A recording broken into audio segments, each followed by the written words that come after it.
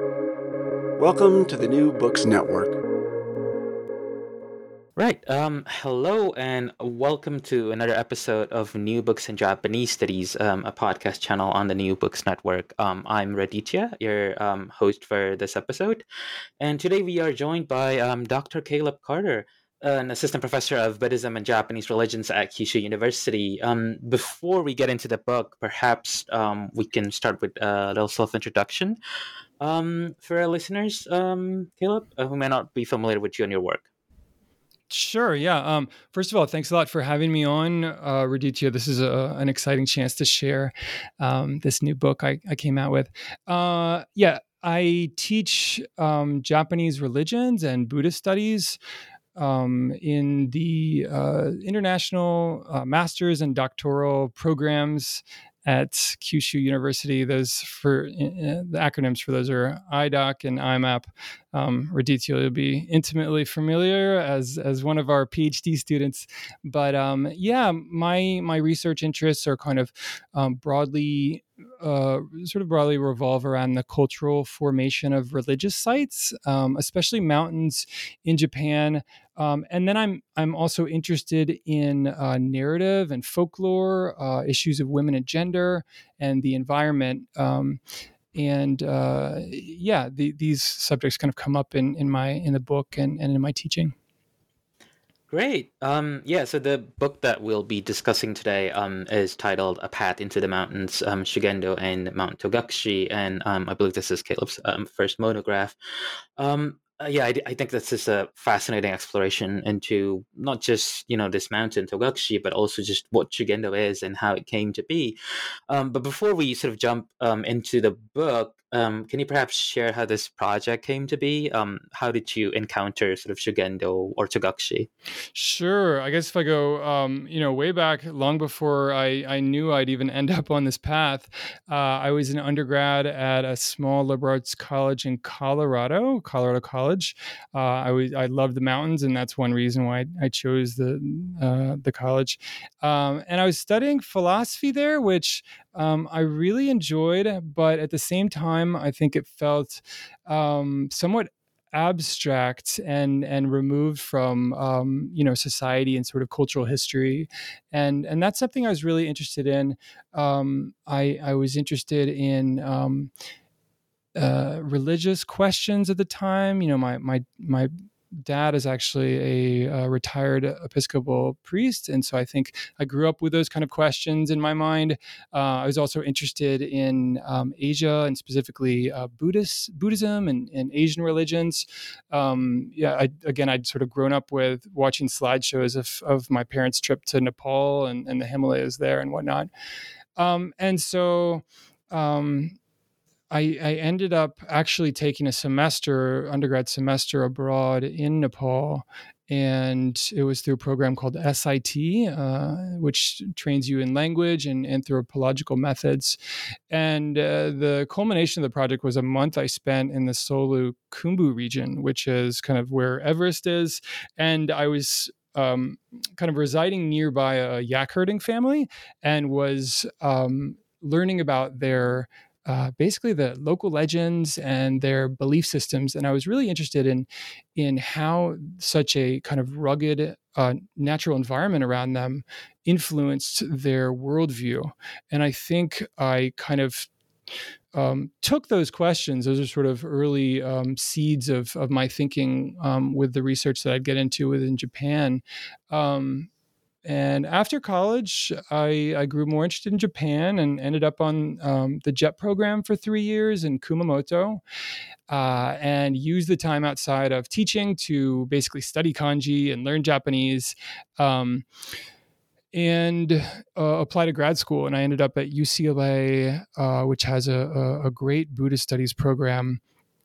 And at some point, I guess when I was on the JET program, I learned about Shugendo, and for me, it just seemed like a perfect alignment of my interests, right? In Japanese religions and mountains and climbing and all that.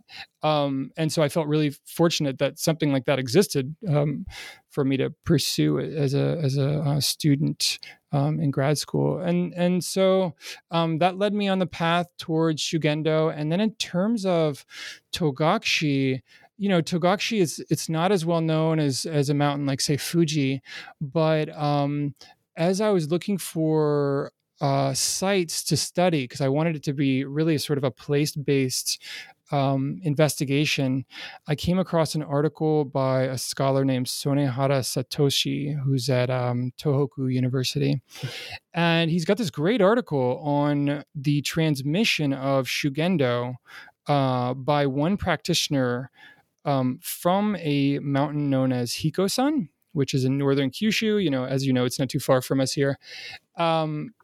Transmission in the 16th century from Hikosan to Togakshi. And I thought, wow, this is kind of really unique that we've got actual evidence, a textual record about how and when Shugendo emerged at this one mountain of Togakshi, because often, those details are sort of lost in history. And that was something I was especially interested in basically tracing the transmission of Shugendo on a translocal level, and then seeing how it came to a place and then was sort of adopted and adapted to the pre-existing community at the place.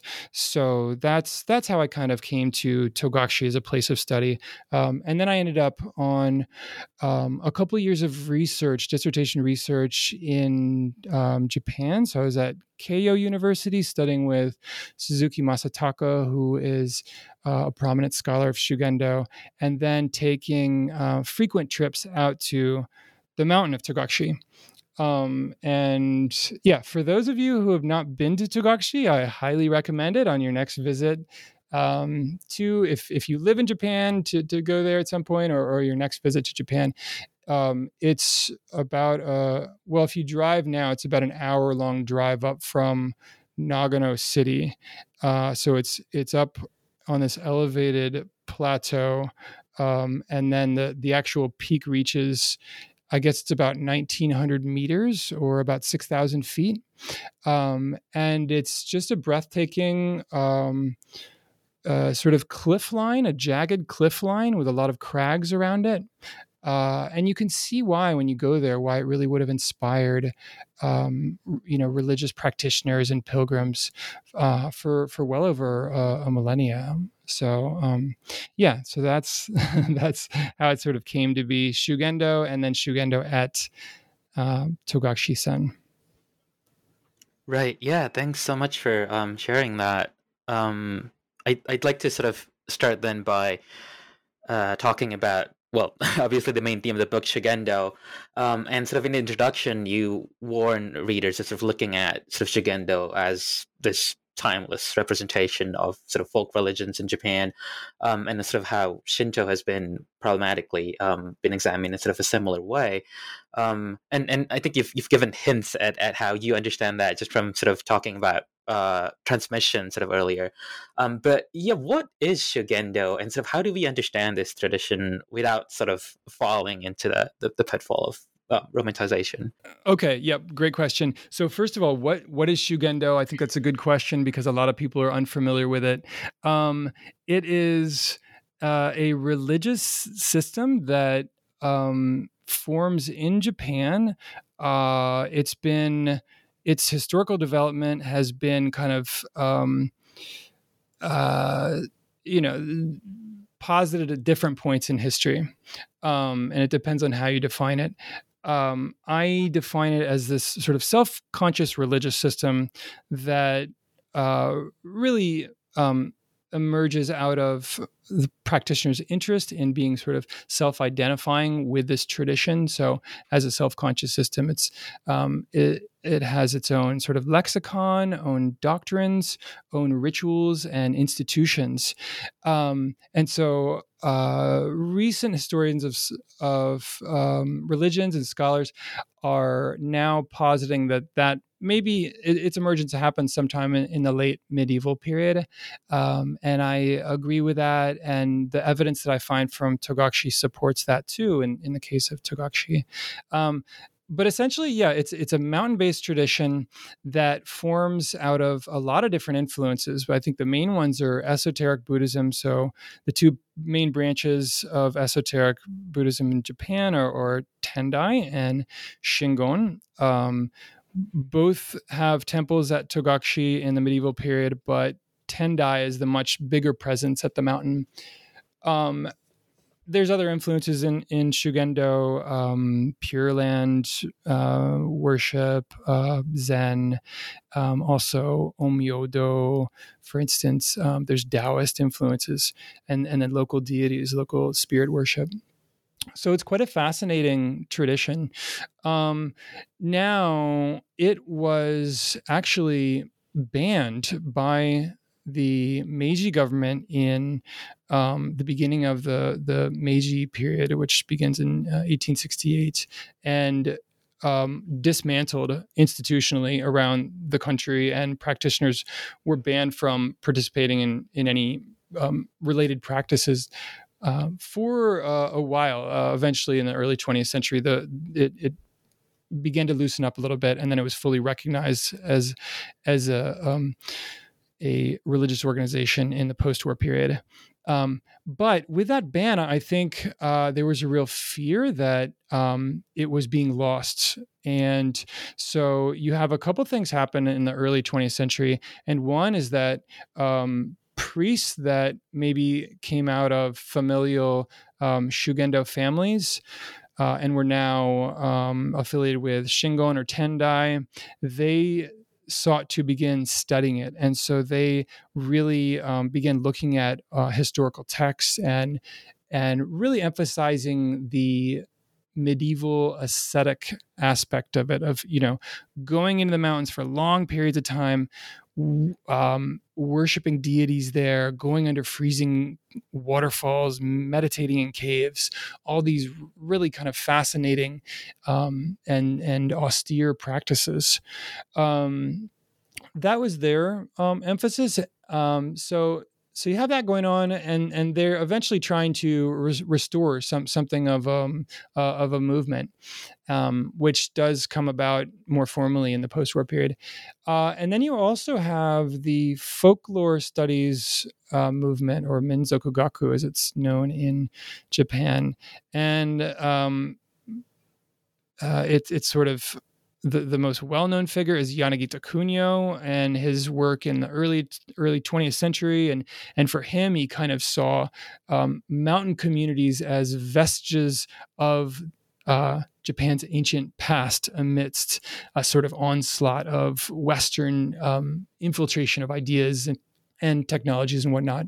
So right from the beginning with him and others, you had kind of a romanticized image of Shugendo as being something that preserved Japanese culture, and also was sort of representative of a national identity, and kind of a substrate of the culture that did not really change over time. And as Shugendo became more of a serious academic field in the middle of the 20th century and into the post-war period, the main scholars were heavily influenced by Yanagita Kunio, and some of them had studied under him. And so that's basically how the study of Shugendo took shape. And a lot of those ideas continue down to the present, although scholars now are revising that way in which we look at Shugendo, and I see my own book as contributing to that.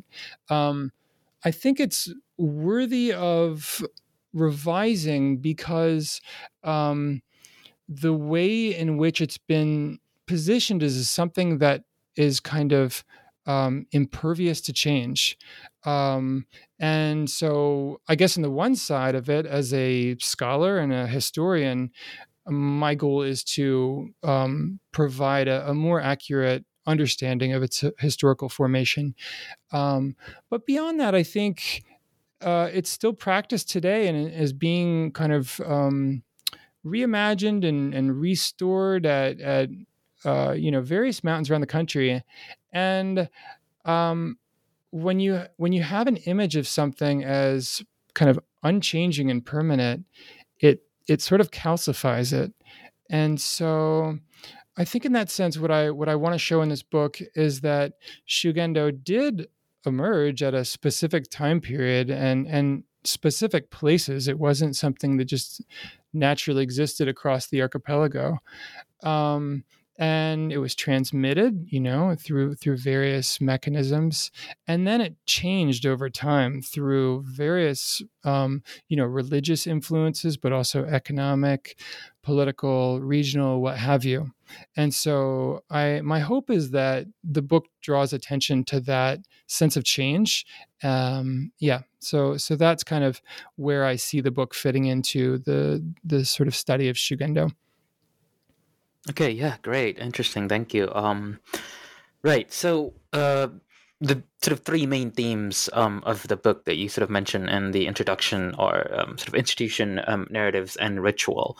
Why are these three themes essential, sort of in the case of Togakushi, versus, let's say, sort of the asceticism aspect that we've seen a lot more in sort of perhaps other scholarship, or even in sort of some of these more contemporary representations of Shugendo? Oh, right. Yeah. Of course there's various approaches and ways in which you could study Shugendo. And I use these three elements. And the way I decided on them is basically just, initially looking through the textual record of Togakushi-san. These were the three things that I found continuing to reoccur from, the earliest record, which is mid 13th century, up through the Edo period. And they almost operated as sort of vectors for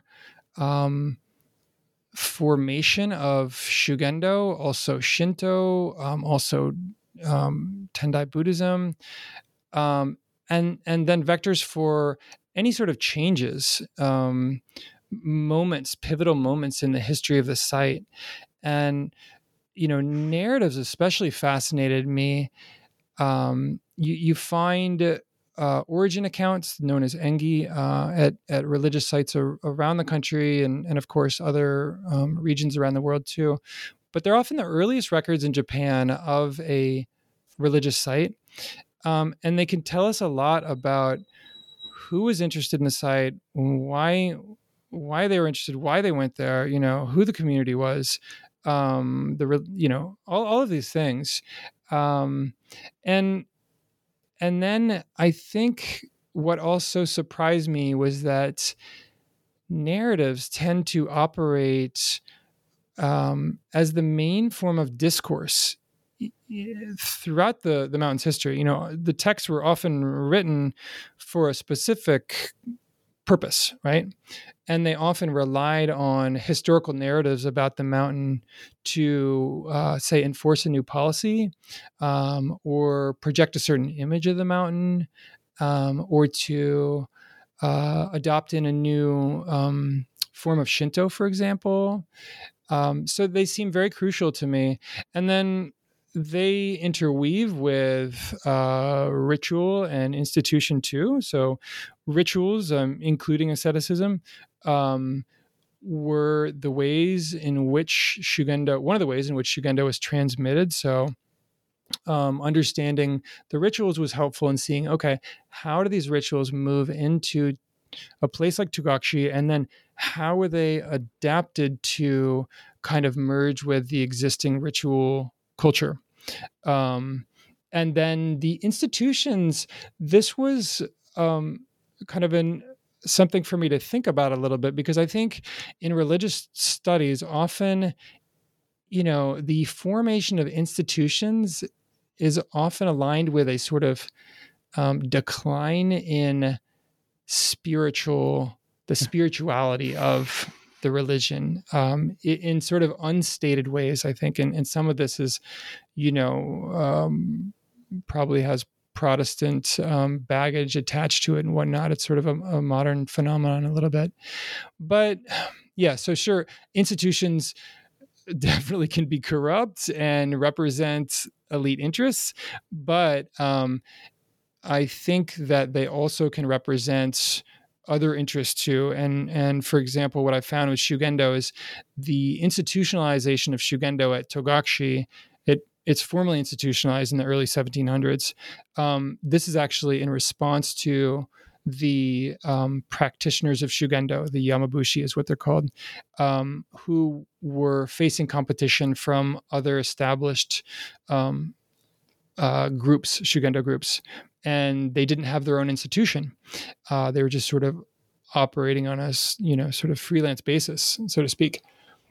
And so institutions provide that stability for livelihood, that elevated recognition that they're a member of something, and then it's the institution that provides the sort of stable transmission from generation to generation of rituals and of narratives.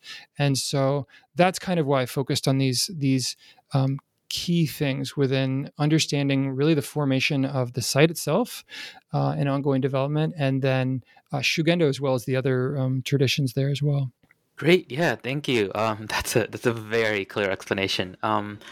Right, so I do want to go back to and sort of talk a little bit more about all of these themes later on, but I want to start with narratives, right?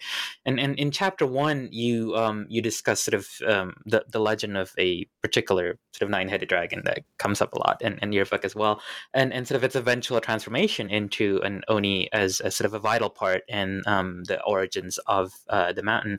Can you talk a little bit more about sort of this, and you also mentioned this in the book, but how this sort of dragon represents Buddhist influences?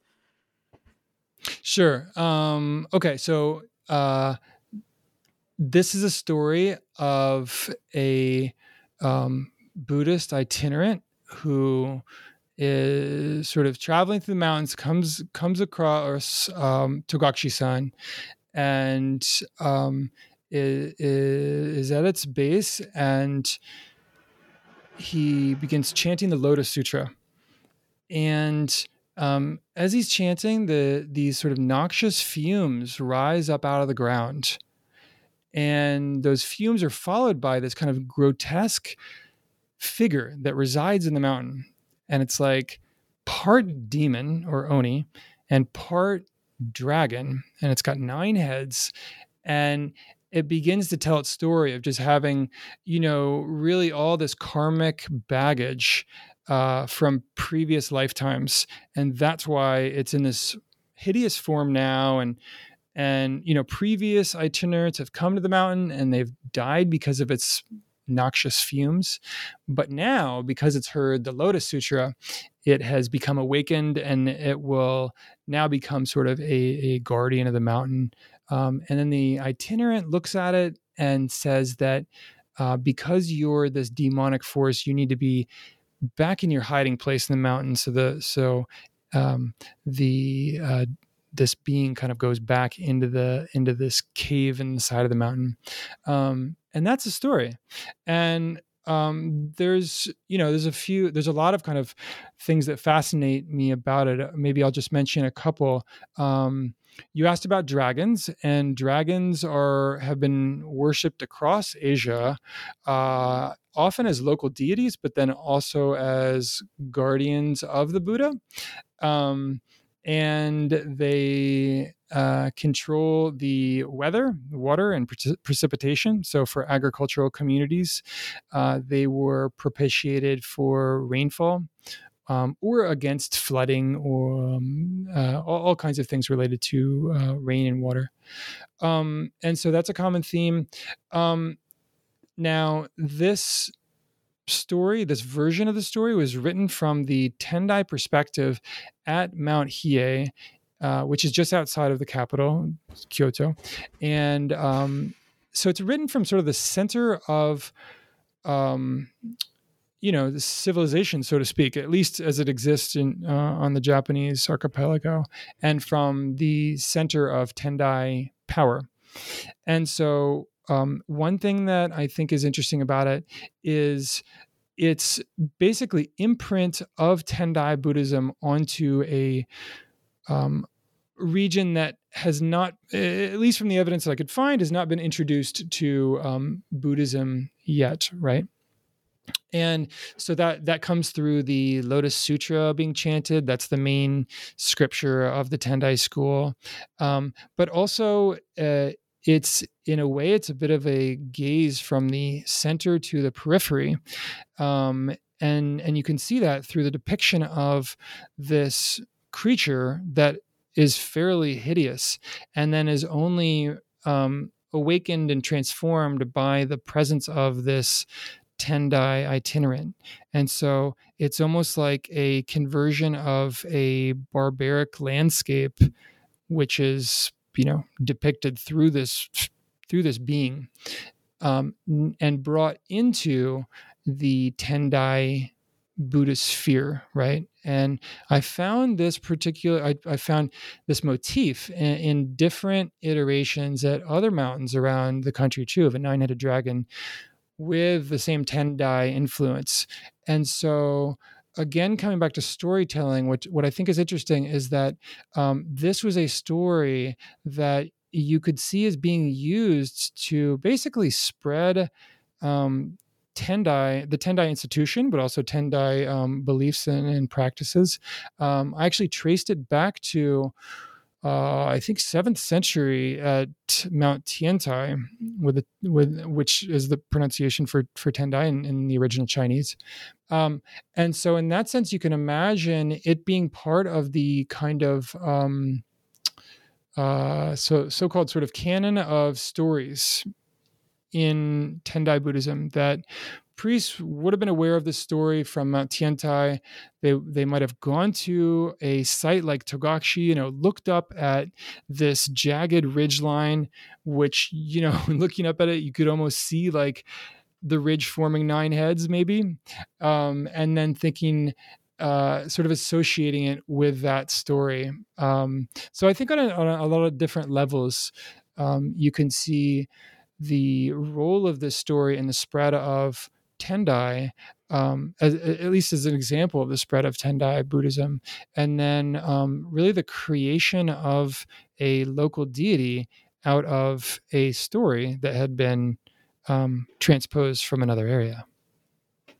Yeah, fascinating. And just from sort of this story, you can already tell again that the really impactful role of institution, right? Sort of this Tendai institution in the travel of motifs and stories of sort of dragons and sort of this sort of idea of pacifying local deities. So another figure that you sort of mentioned in the book, very vital to sort of the founding of the mountain, is Gakumon Gyoja, right? Can you talk a little bit more about sort of this figure? And is a dragon sort of involved in sort of this narrative as well, or what is Gyoja's sort of role in sort of this narrative? Yes, good question. So the story that I just told begins with a kind of a nameless figure. I think the text uses the term Gakumon Shugyoja, which would translate into someone who was both a scholar and a practitioner, a gyoja. And then this dragon, or this sort of demon / dragon, is also this local resident spirit at the mountain. What happens when I went to the next iteration that exists of this story, and it comes from, it's compiled in 1458 at the mountain itself, and you see this big transformation in both figures. And so one is that nameless figure is now a named person, Gakumon Gyoja, really similar to the original language, but that's his name now. And he's considered to be the founder of the mountain temples there. And then this earlier kind of hideous creature is now completely shed its karmic scales, so to speak, and become this really powerful dragon spirit for the mountain and for the region, and all of the patrons of the mountain's temples. And so that continues over the course of the history, that Gakumon Gyoja is now the distinct founder of the mountain temples, and Kuzu Ryu, which means nine-headed dragon, is now the main divinity at the mountain. I think another interesting thing about that is that, again, thinking about storytelling, this story was recorded at a time of great instability. So the estate system throughout the country is collapsing. Main economic base for the court and the main temples and whatnot. And warriors are now taking over, including in Shinano, the province where Togashi is. And so, on the one hand, I think the compilers of this text they're in a moment when Togashi is now more independent from Hiezan than it was several centuries before, and can kind of, boast a bit about its own cloud and founder and dragon spirit. But on the other side of it, it's a very unstable time. And so I think they use this historical narrative to really reinforce their foundation, their sort of cultural or their sort of legitimacy within the region. Yeah, great. Thank you. Okay, so next I'd like to talk about a rather contentious topic, but you also mentioned this particular topic sort of a lot in the book as well, and that's sort of women's exclusions from mountains in Japan. And obviously Togashi, it's not the only place where you find women's exclusions. I think right now, at least in Togashi, there are no present sort of exclusions or like any signs or anything like that. That's right. Stuff. Yeah. But there, in the book you mentioned that there were traces of this sort of Nyonin Kinsei, right? Sort of women's exclusion in the past. How did sort of this discourse of women's exclusion influence the mountain in the past? And what kind of arguments were sort of presented about the presence? And then you also mentioned that there were actually arguments that support maintaining sort of women's entry into the mountain. If you could talk a little bit more about this issue.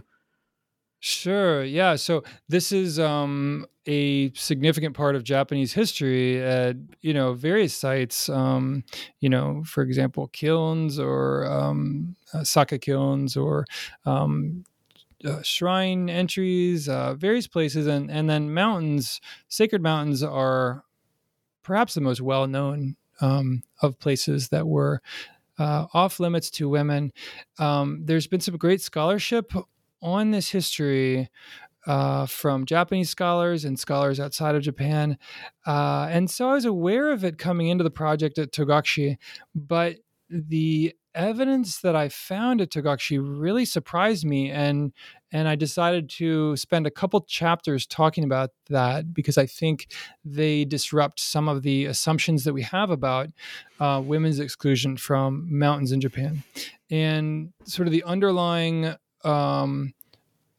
idea, I guess, in the literature up until now has been that it was a widespread phenomenon from ancient or at least medieval times up through the early modern period, the Edo period, and kind of involved mountains across the country and whatnot. And what I found in the records from this is again mid 15th century, this one text that I just described.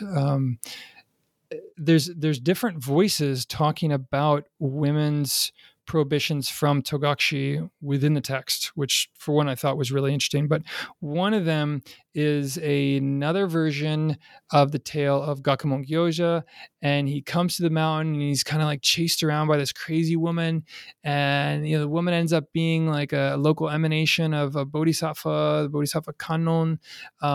But he's so disturbed, he tells her like, look, from now on, women can't come here. And so that's a story that is being posited at that time to justify, or it could have been earlier too, and simply compiled then, but to justify the prohibition of women from the site.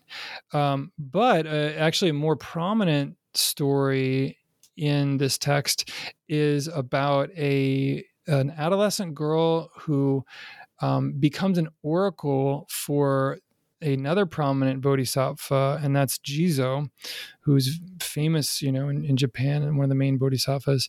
And Jizo speaks to this girl and says, because there's this ban on women, this mountain's power is weakened, and it goes against the words of the Buddha, which I take to be Shakyamuni when he admitted women into the order. And so right within that, you see this controversy highlighted in the text. And then alongside that, pretty close to that time period, about a decade earlier, there are extant woodblocks that mention the kind of temporary prohibition of women at times of menstruation and pregnancy and childbirth, that during those times they're not allowed to enter the mountain. Their husbands also cannot enter during that time period. And so that suggests that it's not a sort of blanket ban on women, but has to do more with ritual purity and protocol. Now, that idea of blood pollution becomes much more pervasive in late medieval Japan, and that's due to a text that is transmitted from China, that's written in China, maybe I don't have to get into all that, but essentially that women are naturally impure because of their menstruation.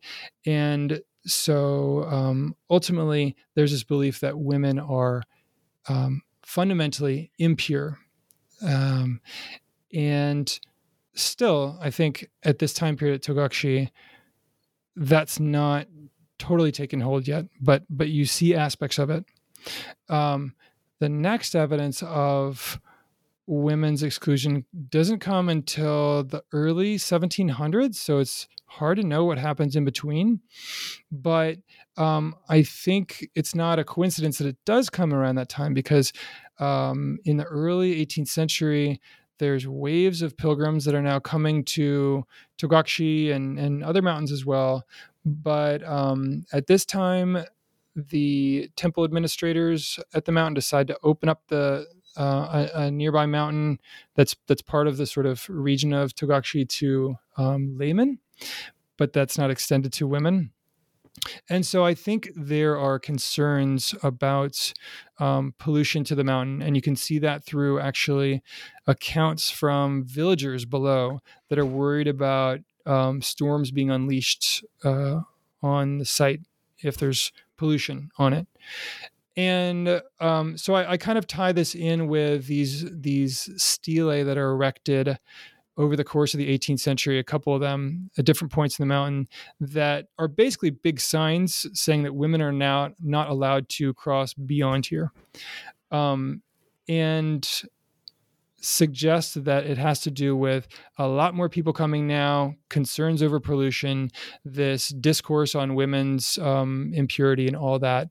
But I guess it's sort of a nuanced argument, but I'm trying to suggest that it wasn't simply this blanket ban on women throughout, the historical record at Togakushi. And that's a way of saying that, look, women were involved at the site. They were involved at other mountains too.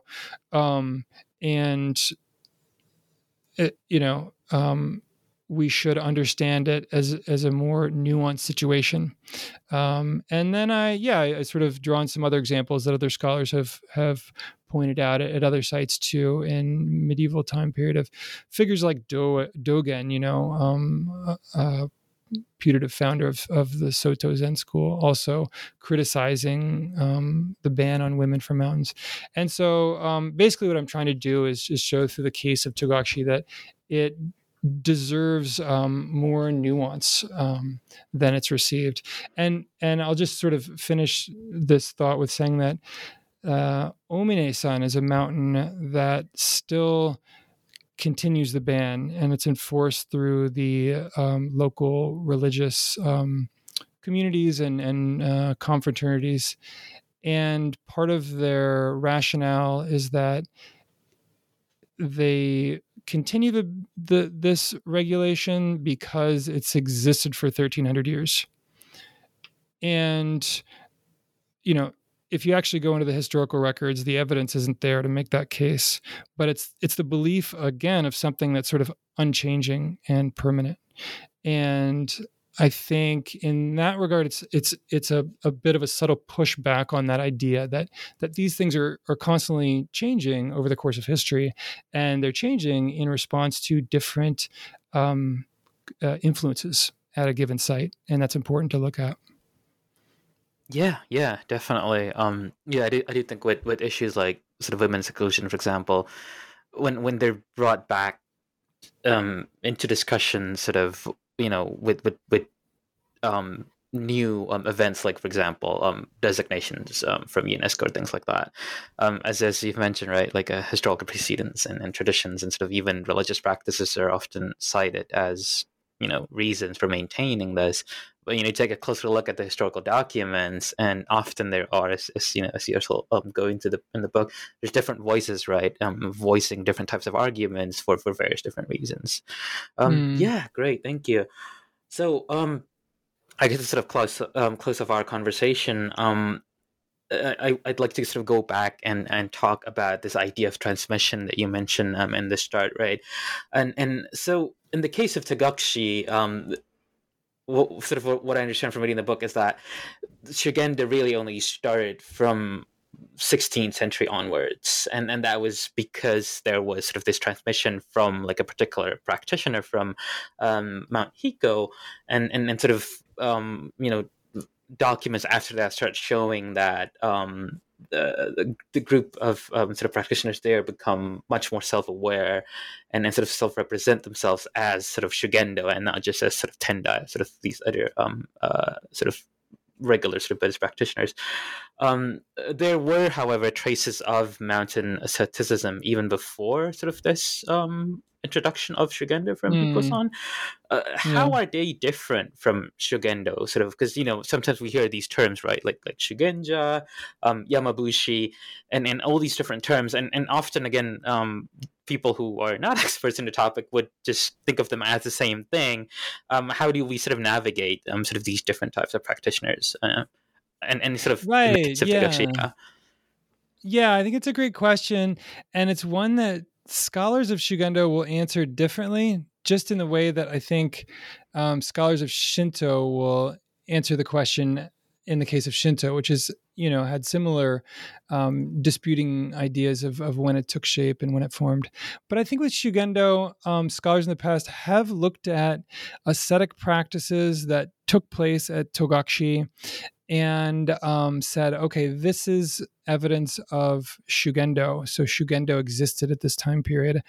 And I'm trying to revise that a bit because I think, on the one hand, this is true. These ascetic practices continue in the form of Shugendo, but these ascetic practices are also a larger part of a kind of Pan-Asian part of Buddhism, right? That you find asceticism in Buddhism in Tibet and in China and the Himalaya and all over.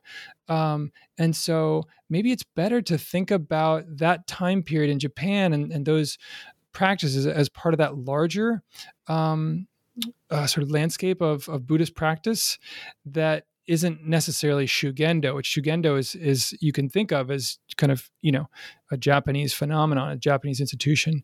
But I also come to that conclusion because when I was looking at texts, these earlier to origin accounts that I referred to, in our conversation and in the book, there's just no language. There's no references to Shugendo. There's no references to Yamabushi or the term Shugendo or the sort of semi-legendary founder of Shugendo, Enno Gyoja.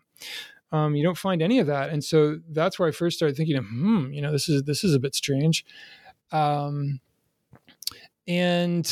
then putting that together with the evidence of this practitioner named Akubo Sokuden coming from Hikosan in the early 16th century. It's not quite clear if he came to Togashi or if Togashi priests went to him, but I think it's likely that, he was traveling to different sites and that he came to Togashi. He was responsible for compiling these large ritual manuals for Shugendo that became the core canon for Shugendo in the Edo period.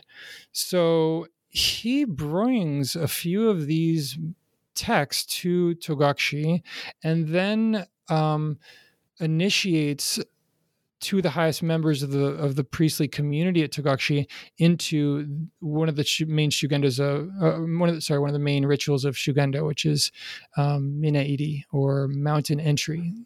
And so that there you have like ritual and text that are transmitted through, and then over time, it just gets interesting looking at subsequent evidence of Shugendo at the site, because it begins with Akubo as this fairly generalized tradition that's not attached to any particular place. Even Hikosan, if you look at the text, there's no mention of Hikosan in many of them. But they make it their own tradition over time. And by the time you get to the early 18th century, they're actually able to create their own branch of Shugendo. There is also a very influential priest there who's the main kind of administrator of the site, very elite Tendai priest. And he, again, comes back to the stories of the foundings of Togashi and rewrites them in a way that matches the interests of the community at the time. And within his version, you now have Enno Gyoja, who's visiting the site before Gakumon Gyoja and then transmitting Shugendo to Gakumon Gyoja. And so it's a complete rewriting of the past. And I guess I'll just end it by saying that he's doing something similar to, the folklore scholars in the 20th century by kind of placing Shugendo in this sort of atemporal plane, or at least having ancient origins.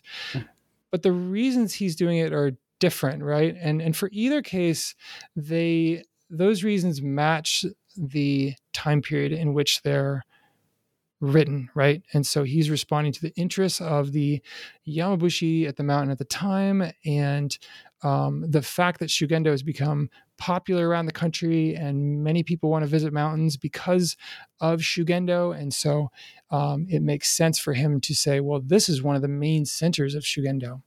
And so you can see over time, again, the influence of, I guess, coming back to the theme, right, of narrative, ritual, and institution being these vectors for the continuing development of Shugendo at Togashi. Great. Yeah, thank you. There's still so much to go through, but I think, we have taken too much of your time today. Thank you so much for this enlightening conversation. Before we say goodbye, can you tell us what your current projects are, or future projects you're thinking of working on from now on? Sure. I've got two projects that I'm sort of in the early phases of, and both of them kind of lead from this first book, but in kind of different directions. One is looking more broadly at the image of the Yamabushi, as sort of through storytelling, the cultural image, because on one hand, mountain ascetics, even before the emergence of Shugendo, were either sort of these glorified wonder workers, or these charlatans that were up to mischief in the mountains and probably up to no good, right? Mm-hmm. and then I see Shugendo, the formation of Shugendo, as being tied to reconstructing an image for them that's a much more positive one. And so beyond the case of Togashi, I'd like to look at that transformation over time. So that's one. And then the other project is quite different, but I guess it still remains in the sort of terrain of mountains, so to speak. It's just a different path and different time period. And I'm interested now in the modern period, so late 19th century, early 20th century, looking at what's happening with Shugendo as there's sort of early fits and starts of finding some way to practice it amid the ban. But also something that would appear totally different is at this time period, you also have the kind of advent of modern alpine climbing, and it's introduced through a number of British climbers in particular, and quickly takes off among Japanese intellectuals, especially based in Tokyo. And these two activities, sort of mountain worship and mountain alpinism, are often viewed as sort of separate spheres, or even one replacing the other. And I'd like to kind of challenge that idea a bit. And so this project is basically finding some intersections between these two spheres, both in sort of social networks and also ideas and interests and whatnot. So that's the other project that I'm kind of just beginning. I'll also note, just I guess just to finish this interview, coming back to the book. Okay, so here's a treat for those of you who have stuck around for this whole interview. Appreciate your patience. In the book, in the index, I snuck in a few Easter eggs. I've only told some of my students about this and a couple close friends, but now I'm going to share it a bit more widely. Easter egg meaning there are a couple erroneous entries in the index. Also, I haven't told this to Hawaii Press, so I apologize in advance of once they find out about this. But there's a couple erroneous entries. But if you have some knowledge of Buddhism, Japanese Buddhism, or Buddhism more broadly, then they provide clues in terms of page numbers and entries. So there's 3 of those, and what I've decided to do is I'll be visiting Togashi this fall, and I'll purchase a number of kind of paper amulets with Kuzuryu, the 9-headed dragon, on them. And for the first, I guess I'm going to say 10 people that can identify them and let me know, then I'll send you this talisman from Togashi, and it can bring you good fortune in your future endeavors. So yeah, and you can find my email address on my profile page at IMAP and IDOC. Great, thank you. And on that note, please do search for those Easter eggs and look forward for Caleb's future projects. And I'll see you next time.